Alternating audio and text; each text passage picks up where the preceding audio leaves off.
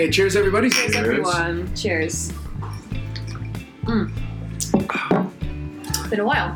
Hi, guys. I'm Logan from Tacolicious, Logan's Punch, all around taco smelling guy, cilantro and dreams.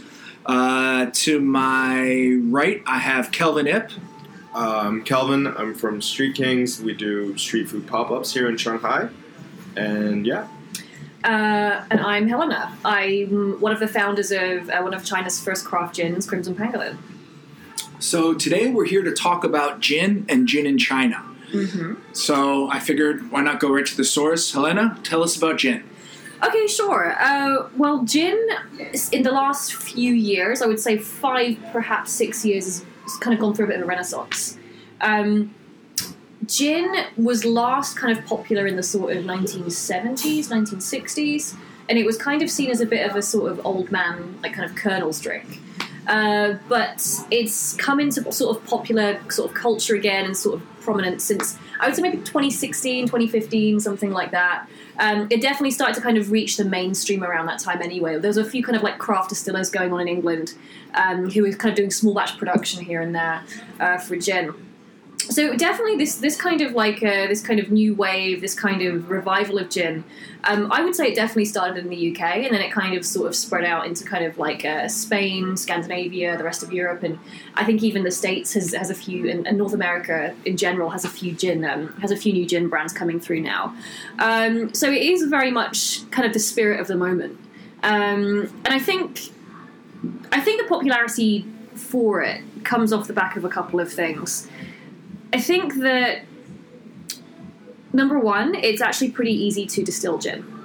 It's not like whiskey where you have to wait and barrel age it and you have to do all these various different aging processes and techniques and things like that. Gin doesn't take long at all. It takes a matter of days, if not weeks, to produce a batch of gin.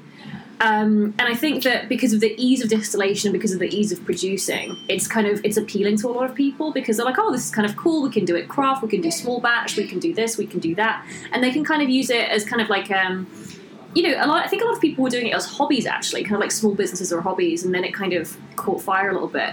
So I think the ease of making gin is one of the things that is kind of driving it, and I think aspect number two is the fact that gin is. Gin's entire persona and kind of aura is based around botanicals.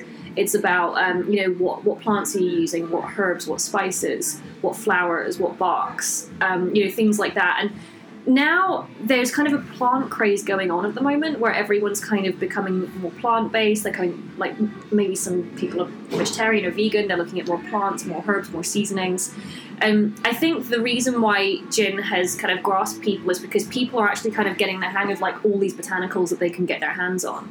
And I personally think that's definitely part of it because people are more aware of plants and they are more aware of like botanical flavors and things. And I think they're just kind of experimenting a lot with gins and being like, hey, what can we do with these botanicals that we have? So that's what I think. I think that's the reason it's become quite popular recently. Now, for gin, I mean, I know it comes from Genever, which is the Dutch word. I know gin was the scourge of London pubs. And everything in the 1600s. Yeah. And I know, like, it was outlawed. I know it got wild back in the day, so it's funny. It got wild back in the day, man. Especially with the Dutch influence on gins and how it was the Dutch courage and everything like that. Yeah. And it's interesting as a English person yourself, bringing it over to China.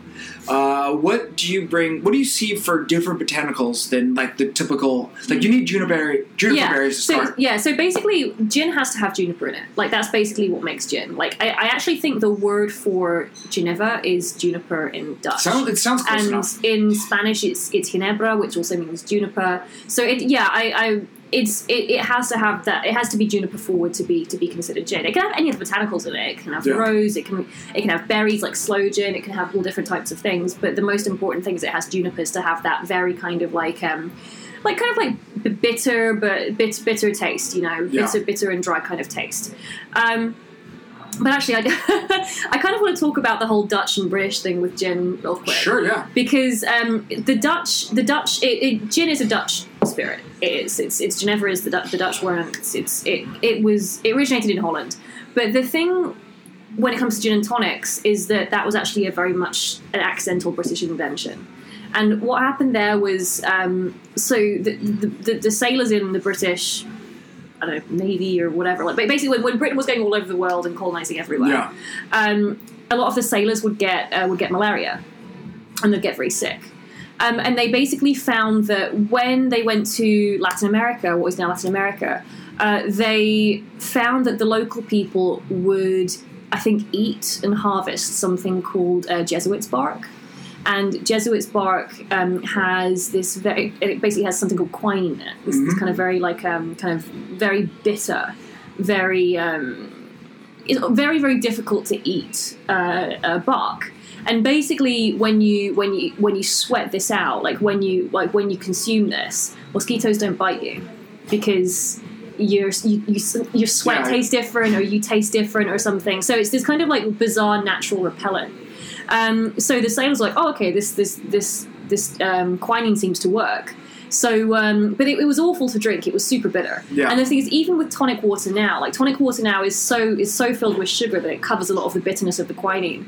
But yeah, like so basically, British soldiers would consume quinine, but they'd be like, okay, this is disgusting. So they added gin to it, and then it kind of basically became gin and tonic, because like a tonic means a medicine, right? Yeah. A tonic is a remedy, so they called it tonic water, and they added gin to their tonic water, and then it basically became gin and tonic. I feel like you guys were the guinea pigs for a lot of stuff with alcohol, like limes for scurvy. Limes for scurvy. You had like your IPAs. It's because they had to get the beer to India. They had to do it extra hoppy, so it wouldn't ferment on the way there. Like they were like figuring out. Apparently, I don't know. Maybe this is a rumor. Maybe it's true. I don't know. Allegedly, the Brits like to drink. Oh yeah. No, I've heard this. Yeah. Throughout history, I feel like we're seeing lots of signs of British indulgence in a tipple or two. Yeah. You know, I mean, that's a nice thing we find quinine. I never heard that story. I knew it came from a tree, the bark of a tree, the Ochoa tree or something like that. I think it's called Jesuit's bark, and I'm not sure which kind of tree it comes from, but it's in Latin America somewhere. Yeah. But I mean, because there's also, I think it was also called the fever tree. We've heard that before. There's different. I mean, with any alcohol, you know what it is. It's just like the bark. Yeah. But also when you have malaria, like you get a high fever, right? Yeah. So I think that's probably maybe this is the fever tree, like it's the tree that cures your fever type of thing, and that's probably where the name for fever tree came from. Yeah, exactly. Yeah. I mean, I think with tonics too, no matter how good or bad your gin is, the tonic will bring it up or take it down. Right? Yeah. Yeah. Tonic can certainly make or break a gin tonic for sure, 100%. Yeah. I mean, in China, we're lucky now to get a lot of new tonics that we didn't have before. Yeah. Like back in the day, it was just Schweppes. Yeah. And Schweppes didn't. So quinine isn't completely legal here. It's part of traditional Chinese medicine. No, it is. Yeah. Mm-hmm, so there's workarounds back in the day where just flavorings. Yeah. Now I think there's some way that it's... There's some way that you can get it in somehow. I mean, whether it's flavored or whether they do a different recipe for China or whatever it is. But there's a way that you can get it, that you can get good tonic water. Like, we've been using a locally made one called Tall Brothers, which is a fantastic tonic. Yeah. But like I said, any tonic you have, no matter how good the gin is, the tonic really makes the gin. Yeah, it does. And you don't want it to be too sugary, you don't want it to be too flat, you don't want it to be actually even too fizzy. You want it to kind of have like a really good balance of flavors. And then the other thing you need to have, because the tonic is sugary though, no matter what we do about it, you need to have that citrus balance, and that's why you always see gin tonic and a lime. And a lime or... well, actually, it depends on the gin now. Yeah. So it can either be like a lime or a lemon or a cucumber or... a grapefruit or any things. Making a gin tonic really is an art now. Like, you know, there's so many gin bars that are popping up, whether it's like gin and juice or a hotel bar or anything. Like there's a million different garnishings that you can have with any gin. Like, so for example, if you have more of an oak barrel gin or like an aged gin, like adding a piece of cinnamon or like a slice of orange peel or a slice of orange itself is a really nice touch. Yes. So yeah, I mean, it really has, creating your gin is kind of become a thing of beauty, really. Like, you have this really nice balloon glass, and then you have the gin and the tonic, and then you can decorate it with basically anything that you kind of feel that you want. I feel like, in my opinion, the first time I saw that gin was like really becoming in its own thing again, not just like an old man's drink, was at least San Francisco 2006 or 7. Hendrick's gin came out, or at least came out. I to love us. Hendrick's. And Yeah. it was such an interesting gin because it was cucumber, and Yeah. it was like rose, and like the advertisements were really quirky, and like people like were old timey. Yeah. It was such a hit out of left field that you're like, oh wow. Yeah. And then like I think that a big company like that kind of breaks the mold, and everybody can kind of do whatever they want. They were the trailblazers. Yeah. Definitely. Like they were the trailblazers when I mean they were kind of years ahead of the current influx that we're seeing now. But I mean they really are trailblazers in this field. And they turn gin from this very bitter, very dry, very niche drink into something that people of all ages and all genders wanted to consume. And I think that I think that they and also Hendrick's and then Monkey as well. Monkey with the 47 botanicals, and with all this kind of like really complex flavors. I think that those two brands in particular, they really kind of like blaze the trail for the rest of the gins that we see coming through today. Kelvin, what's your opinion on gin? I was actually about to ask, because you mentioned Monkey 47. In terms of botanicals, what's the base amount of botanicals that you would want in a gin? Well, to be honest, you only really need juniper. Right. Anything else is just kind of an accessory. So you could even just do like a 2. Yeah, you could just but as long as you have like the base is normally obviously either wheat. Usually wheat, 95% of the time. Occasionally you get the odd potato-based gin. There's actually a really good potato-based gin from Ireland called Muff. Yeah, it's called Muff. And it's from a town called Muff. So there's you get the odd potato-based gins, but not many. But the base is wheat, and then you would infuse it and distill it with junipers, and then you can add anything else that you want, basically. So there's no minimum amount. There's no base amount, but you can be as experimental as you like with that.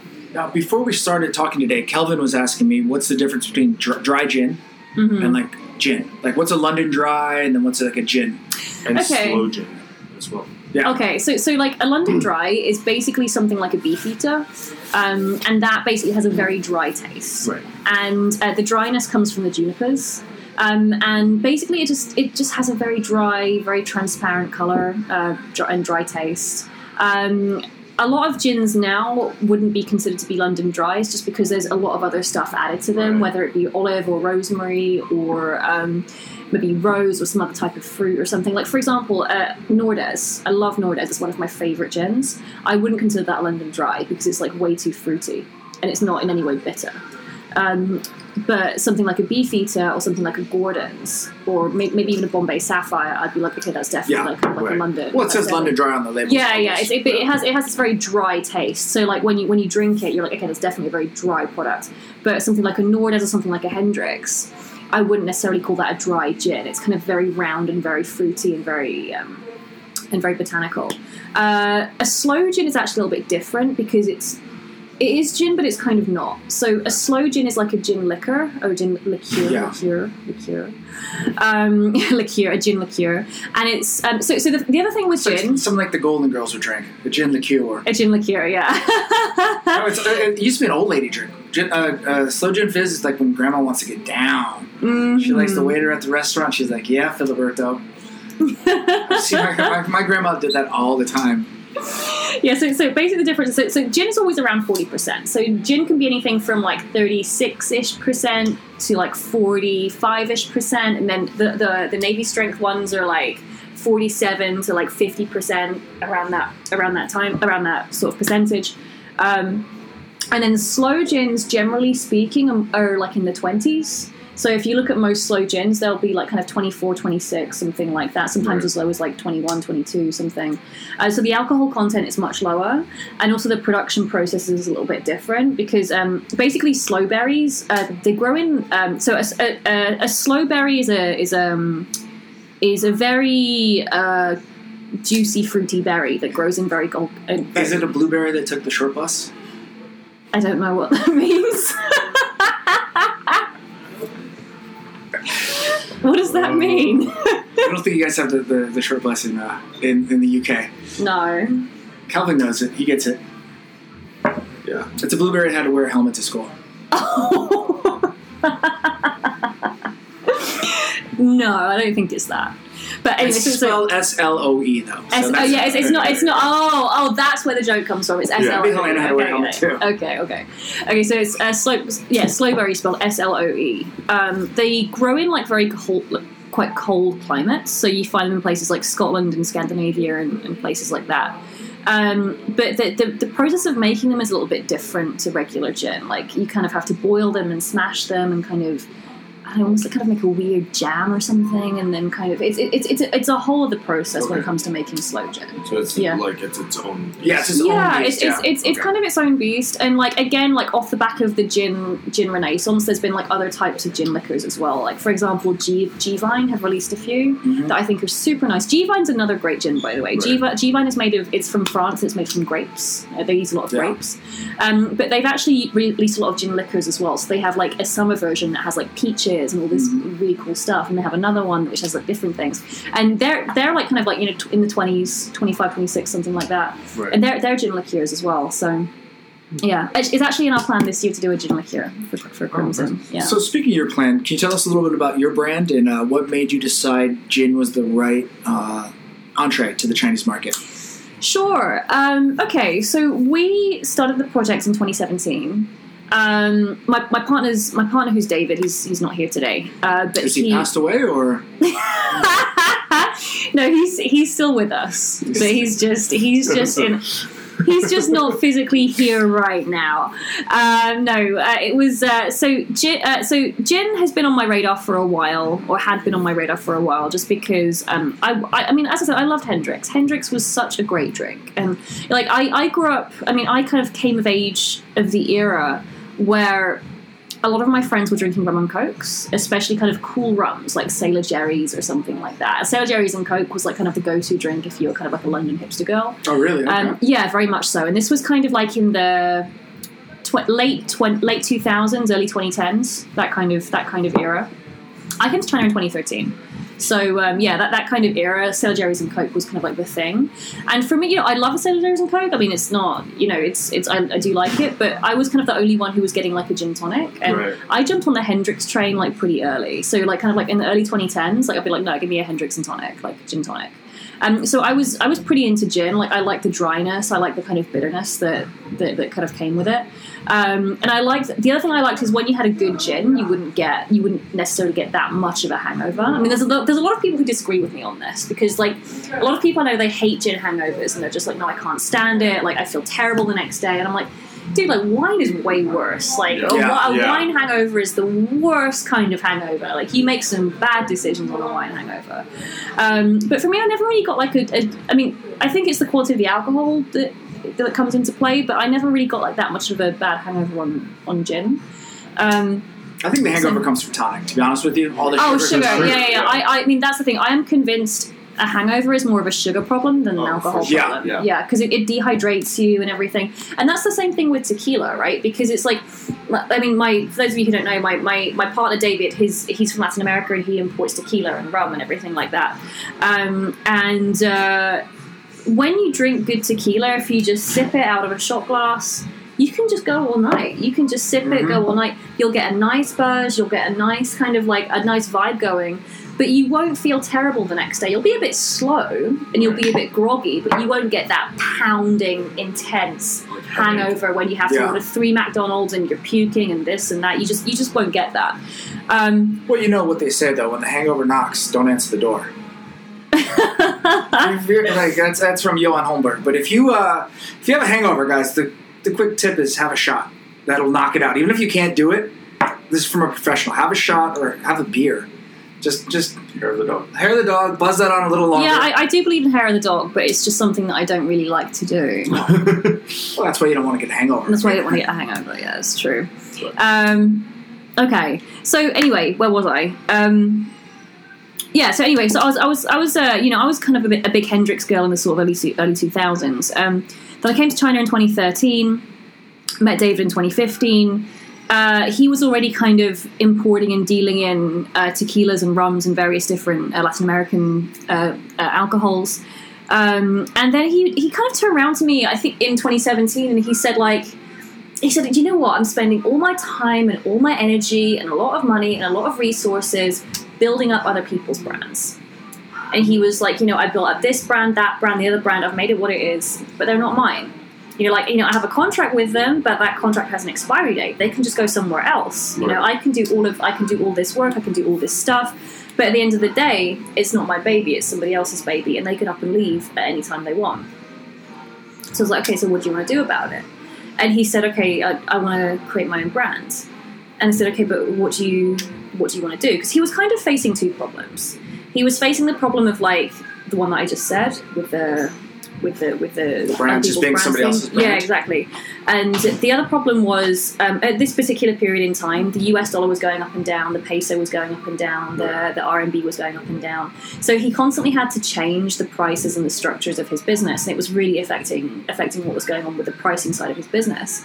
So I said, okay, well, what do you want to do about it? Because he was like really into doing his own brand. I said, okay, what do you want to do?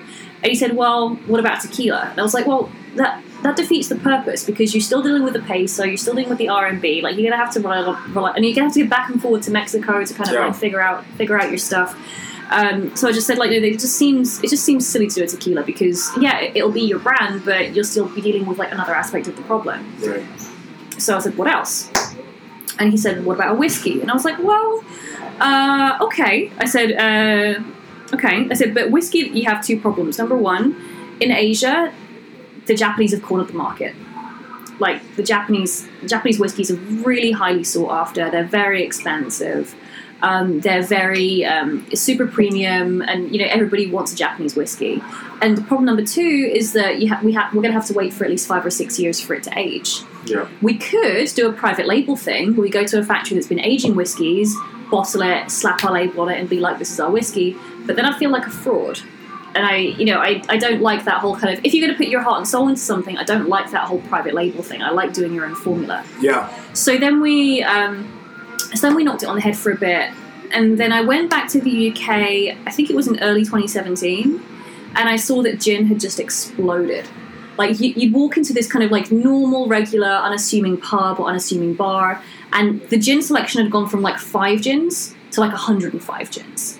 And I said to my mom, I was like, what's going on with gin? And she was like, yeah, the UK's just gone gin crazy. She's like, every week there's a new gin, there's all these new flavors, there's all these new styles. Like, if you walk into an average supermarket, it's like the spirit section is like 50% gins now. So I was like, wow, that's crazy. So I got on the phone to David and I was like, the UK is going crazy for gin. I think this might catch on. And he did a bit of research, and at the time there was no Chinese gin. Right. So I said to David, I was like, okay, do some research on gin, and then we'll pursue it. So he did a bit of research. We found out about the botanical process, the distillation process, what constitutes a gin. Because the other good thing about gin as well is that it doesn't have this kind of rule like for example, like tequila has to be from Mexico, mezcal has to be from Mexico, or champagne has to be from France. Like, there's no rules attached to that. Gin can be from anywhere. Yeah, there's no DOC on gins. Yeah, exactly. So you can do gin from wherever. And I was like, we did this research, and we found out as long as it has junipers in it, you can basically you kind of have like carte blanche to do whatever else you want with it, whether it's other botanicals or whatever you want to do with it. You can do whatever you want, because there's a whole new wave, right? It's not just London Dries anymore. There's like we've just entered the San Francisco competition. There's like, I think 12 different categories of gin now, where it's like London Dry, flavored, contemporary, new wave, aged, slow. This like there's like different. There's like a million different categories of gin that you can enter, which weren't there, let's say, 20 years ago. So gin is kind of taking on a whole new persona now. So anyway, so we were like, okay, so this is a thing. Let's hop on it. So we bought out the first bottle of Crimson at the end of the very, very tail end of 2017. It kind of caught fire a little bit. Like, we were just doing kind of like the local markets, local Christmas markets, going to local bars, and like everybody we showed to was like, yeah, okay, we'll take a bottle. And then like, just in terms of B2C, a lot of people were like, yeah, give me 3, give me 4. Like, so it kind of, we were like, okay, we might be onto something here. And then a year later, at the end of 2018, we launched 2 other flavors. So the first one was kind of this kind of sort of citrusy and spicy one. We use peppercorns, we use coriander seeds, we use lemon peel from Hainan. The other thing with our gin is that everything we use is from mainland China. We don't want to import anything, even the junipers. So we actually found a juniper farmer in Shandong who grows our junipers for us. So we launched that in 2017. A year later, at the end of 2018, we launched 2 other ones that were very kind of like tea forward, because we wanted to, because like China is the land of tea, right? It just is. Like, everybody drinks tea here. There's a million different types of tea. They have different properties, different flavors. We were like, Chana would be a good name for a tea company. Chana, Yeah. cha, Nah. nah, yeah. Oh, I just got that. I don't get it. Cha, like tea. Yeah. No, China. Oh, Chana. Also, before we go too far, what's the name of your gin? Crimson Pangolin. Okay, because I don't think you've mentioned the name once. Oh, no, I think I mentioned it at the Just top the of the intro, podcast. yeah. Yeah. Yeah. At the beginning, yeah. Okay, so I'm the founder of Crimson Pangolin. Cool. What's a crimson? What's a pangolin? So Crimson is a shade of red. Yes. Well, it's good to know, you know. Yeah, and the reason we when we were coming up, names are weird, right? Names, like, when you're naming something, it's a weird process when you're naming something, Yeah. because when you're kind of going through the whole process of like, okay, I want to name this thing, all names sound strange until you kind of get It hits the right. Say it a certain until you keep saying it, and then you're like, it's like naming your baby, right? If you're going to name your baby, you have to say things like da-da-da, stop playing with out of there, or da-da-da, go and play, and you have to say it enough times to be like, okay, that fits that. Wait, you don't have baby names already made in your mind? I have a couple, but Mine's Samuel Octavian Browse, so he's my SOB.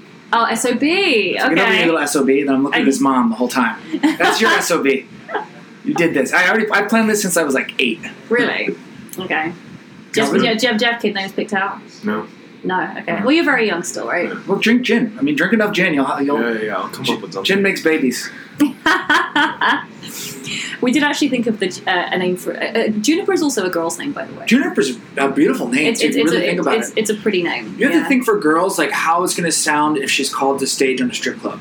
Like, Juniper to the main stage. You don't hear it. Hey, but you don't want your daughter to be a stripper, do you? So exactly, you want, okay, President Juniper one day. That would be kind of cool. See, that's Like- not a presidential name, though. Yes, it is. She's definitely dancing if her name is Juniper. Yeah. No, she's not. Yeah. She'll have, like, a little crimson Yeah, penguin but tattoo on her lower back. Come on, you'd shorten it to June, though, wouldn't you? Yeah, but June. President June isn't that president. Yeah, but it would be President June something. It would President June last name. It wouldn't be like June Penguin. once you keep saying it, like, I mean, it does.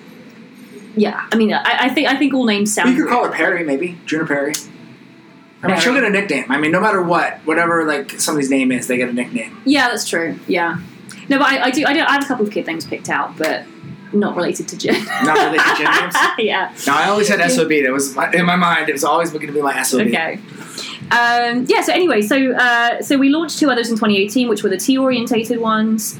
And then in 2019, around springtime, we launched the oak barrel one, which was basically our original recipe, but we aged it in oak barrels for 3 months.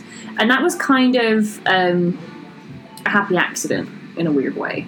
Because, well, I don't know if it was a happy accident, but basically, like, something came around, we had to store our gin, and we were just, like, because we overproduced a certain batch, and then we were like, okay, why don't we just store it in some oak barrels and see what happens? So we ordered a few oak barrels from this from a barrel supplier, and they were virgin oak barrels. So we stored it for 3 months, and we tasted it, and we were like, holy crap, this is amazing. So then we launched our oak barrel edition. So it was a happy accident, but it was kind of an experiment as well. And we're just about to produce our second batch as well of the oak barrel. So yeah. What's with the, there's like a purple or a colored gin as well? Yeah, so that's so for that, there's also a story behind that. So we actually now for the purple one we use a botanical called black goji berries. Okay. We actually didn't use that in the first batch. So in the first batch we used a flower called butterfly blue pea, and you can find butterfly blue pea basically along the equator. So places like Thailand, Vietnam. Also, there's some equatorial Africa and places like that, they have butterfly blue pea as well. And the cool thing about this ingredient is that when you add something acidic, it changes color because it's kind of like a natural, it's like red cabbage, right? It's like a natural indicator. So we used that to begin with, but then we found out that actually the color of this blue pea only has a shelf life of about 9 months before it starts to kind of turn a little bit yellow. Oh, interesting. So it doesn't lose its flavor, but it does lose the color. And there's other gin brands that use this. For example, there's one called The Illusionist, there's one called Six Dogs, and there's one called The Empress as well that uses this botanical. The Illusionist, actually, they use a black bottle when they do it, and it stops the sunlight from getting to the liquid, so I think it probably has a longer shelf life in that respect. So I think that's probably a better thing. Like in hindsight, we should have done that, but we didn't.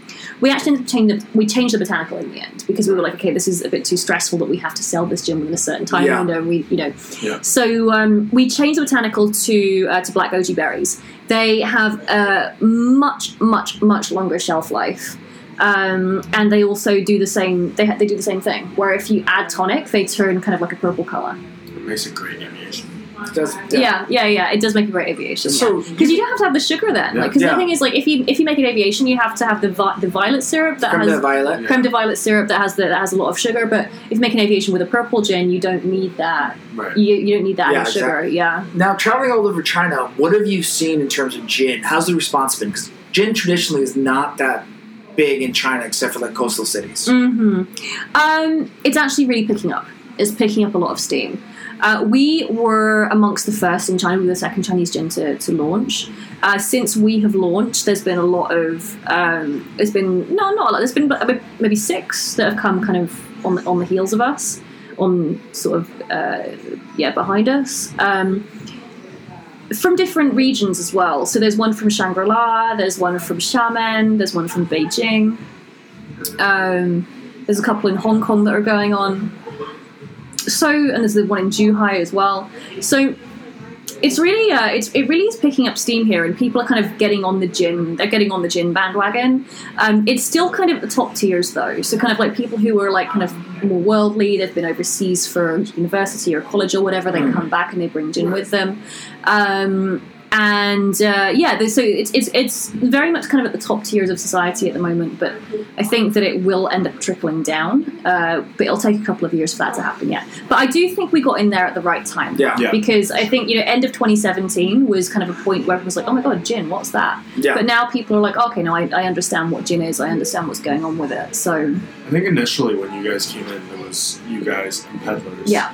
And then for a few years, you didn't really see any new Chinese gins. No. And then I'd say like 2019, maybe last year. Yeah, I would say Q3, Q4 2019, there was a lot that came through. All of a sudden, like there was like 3, 4 that started just bursting out, and then a few more coming in.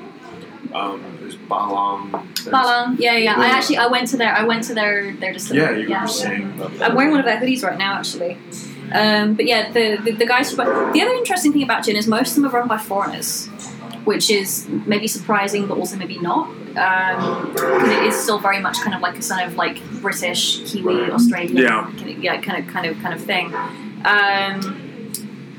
But yeah, there's a few genuine locally produced gins. I think by local people. Porcelain is. Oh, that's from Hong Kong. Yeah. Yeah. That one I thought was quite interesting. It's got. There's a beautiful bottle. Yeah, really nice bottle. That's their main sell.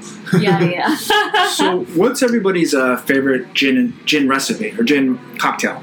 Aviation. Kevin, you want to expand on that? Aviation, there is lemon juice. There's creme de violet. There's also maraschino as well. Yeah. And then gin, and then just lemon peel. But why do you like it though? It's refreshing. It's kind of interesting because it tends to be very refreshing, and you think it's very light in taste in the beginning, but then you get halfway through it and you realize it's a really strong drink. Yeah, and I think that's kind of it's a slow sipper. Yeah, it kind of catches up to you. I think that's what I like about it. Yeah, but it tastes delicious as well. So that's great. It's a great cocktail. I really enjoy the cocktail as well. I know that you drink Vespers. I love Vespers. Vespers is my favorite, though. Vespers are basically rocket fuel. Yeah, Vespers will put you on your butt if you don't know what you're doing. Vesper is vodka, gin, and the lay with a lemon twist. Mm-hmm. I think James Bond said it best in the movie Casino Royale. The first James Bond with what's his name? Daniel Craig. Yeah. And on the airplane, and he orders it with Gordon's. It's a fantastic, easy to drink, clear cocktail. And it just, after 14 or 15 of them, you know. What? That would put me in hospital. Yeah, no, you gotta get strong. You gotta get tough with it, you know. Oh, no. How about yourself? What's your favorite drink, Helena, with gin? So it depends what mood I'm in. But in the summer, I really like a Tom Collins, especially with oak barrel aged gin. So basically, Tom Collins is super easy and actually pretty low calorie. It's basically gin, lemon juice, a bit of sugar, topped with soda water. Yep. And that's basically it. And if you have an oak barrel gin, it takes away the bitterness and makes it kind of more rounded and oaky. So that's probably my summer drink. I also quite like. I like a Negroni. I like all the Negroni riffs that are going on. There's a lot of Negroni riffs that are happening right now. I also like extra dirty martinis. Like filthy, just like really just olivey. Throw all the juice in there, Yeah. man. Throw all the olive juice in there. Just that's for me. That's a late night tipple. Yeah, that's a good one though. Yeah, that's a bit. One of those. I'm like, okay, I'm ready for that now.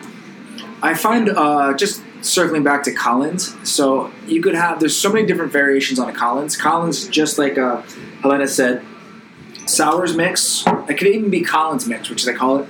Lemon juice, sugar, or agave syrup, whatever you want to do to make a kind of a mix, like a simple syrup, plus soda. So you could have a Tom Collins, which is gin. A John Collins is vodka.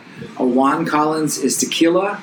Juan Collins. Yeah. I've never heard of that. Juan Collins is tequila. The list goes on. So almost every different spirit could be like something Collins. Okay. So like if you did a Baijiu Collins, I guess you could call it a Wong Collins. Juan Collins. Yeah. I like that. Lee Collins. A Lee Collins. Collins, But you have a lot of options, you know what I mean? So Collins is a very versatile drink, and I think maybe that should be our drink of the summer this year. I think so. Yeah. Tom Collins. Yeah, Tom Collins. Absolutely. I could agree more. Guys, you have any thoughts or anything before we close out the podcast? I'd be interested to know how long people think the gin craze is going to last. If it has a few more legs, or if it's going to evolve into something new. I know a lot of people are hopping on mezcal, but. Yeah, the mezcal, I mean, unfortunately with the way the world is at this point in time in 2021, China's through the storm, but I don't know how we're going to get to taste new mezcals. Yeah, I don't know. Our production is right now, and we wish the best to everybody that's struggling through it, but I think you hit the nail on the head when you did all China. It's very smart, you know, very prescient almost. I mean, I think, like I was saying before, you're seeing more and more gin brands pop out, and because of that, I think it's prolonging the gin craze because people are consistently. Everyone likes trying. It evolves things, right? like any trend. Yeah, exactly. So the more gins there are out there, the more people will be stuck on this craze and trying out different gins and just learning more about different things you can do with gin as well. Yeah. And especially if you land on a drink that you particularly like, you would probably spend a few months ordering that drink at the bar. And I think that's, you'll try doing variations of it with the same cocktail, different gin, and so I think it has some time still in China. Especially since there's still a lot of people learning about it. For sure, absolutely. Okay, guys, with that said, cheers everybody. Thank you. Cheers. Viewers at home, enjoy. Thank you very much.